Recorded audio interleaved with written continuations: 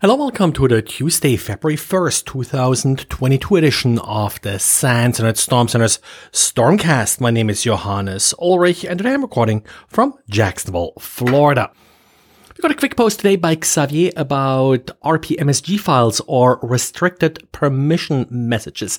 These are essentially email messages with digital rights management, so the sender can restrict what you're doing with this message. And it's sort of part of the Microsoft messaging ecosystem. So in order to send the message, you have to have an Outlook account, and also the recipient typically needs to use Outlook in order to see the message. At least within Outlook, the messages are opened automatically. The reason these are used maliciously is phishing. Remember yesterday I talked about how Microsoft is reporting about phishing campaigns where the sender is joining your Azure Active Directory domain.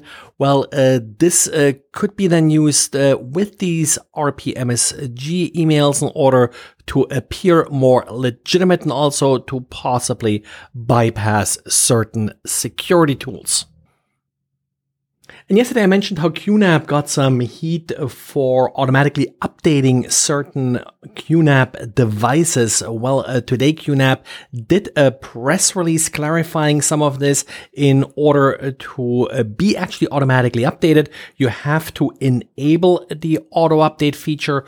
Auto update will also not apply all updates. It will apply what QNAP calls the recommended version. So if there's just a simple feature update or so, it will not be applied. They restrict that to significant updates of their operating system. And what happened in this particular case is that the particular version of the QNAP operating system was released a few weeks ago, but on January 27th, QNAP set it as the recommended version in order to counter this most recent attack of ransomware against the older versions of the QTS operating system. And talking about network storage devices, we do have a new vulnerability in Samba, the SMB implementations used by many Unix systems, in particular by a lot of these network storage devices. Now, this particular vulnerability does allow arbitrary code execution as the root user. However, in order to exploit this, an attacker has to be able to access the file's extended attributes. This could potentially be an unauthenticated user. It does depend on how your system is configured.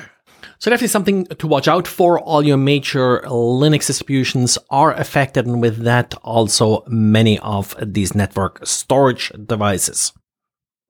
And remember how a week or so ago, Jan wrote about these exposed integrated lights out interfaces that are exposed to the internet. Well, these interfaces give you access to individual servers, but there are also similar systems that allow access to data centers, usually referred to as data center infrastructure management or DKIM. And these interfaces typically allow access to, for example, the AC systems and things like that in the data center. So actually making sure that the lights are out if you're using your integrated lights out adapter. While this typically doesn't allow access to the servers directly, as in sort of firmware updates and the like the ILO system, it still allows, at least for a denial of service attack, if an attacker would, for example, be able to change the temperature in the data center or also disable certain alarms that are being sent by the software in order to alert an operator of, for example, a malfunctioning power supply or, for example, a malfunctioning air conditioner. And the XPAD project published a new version fixing two security issues. Both are integer overflows, so they can lead to code execution. This is yet again one of those sort of supply chain issues. XPath is one of the most commonly used XML parsers. So if you're dealing with XML, there is a good chance that XPath is involved with it somehow. So please updated as patches become available. And from what I can tell so far, most Linux distributions do have updated packages available. Well, and that's it for today. Thanks again for listening, and talk to you again tomorrow. Bye.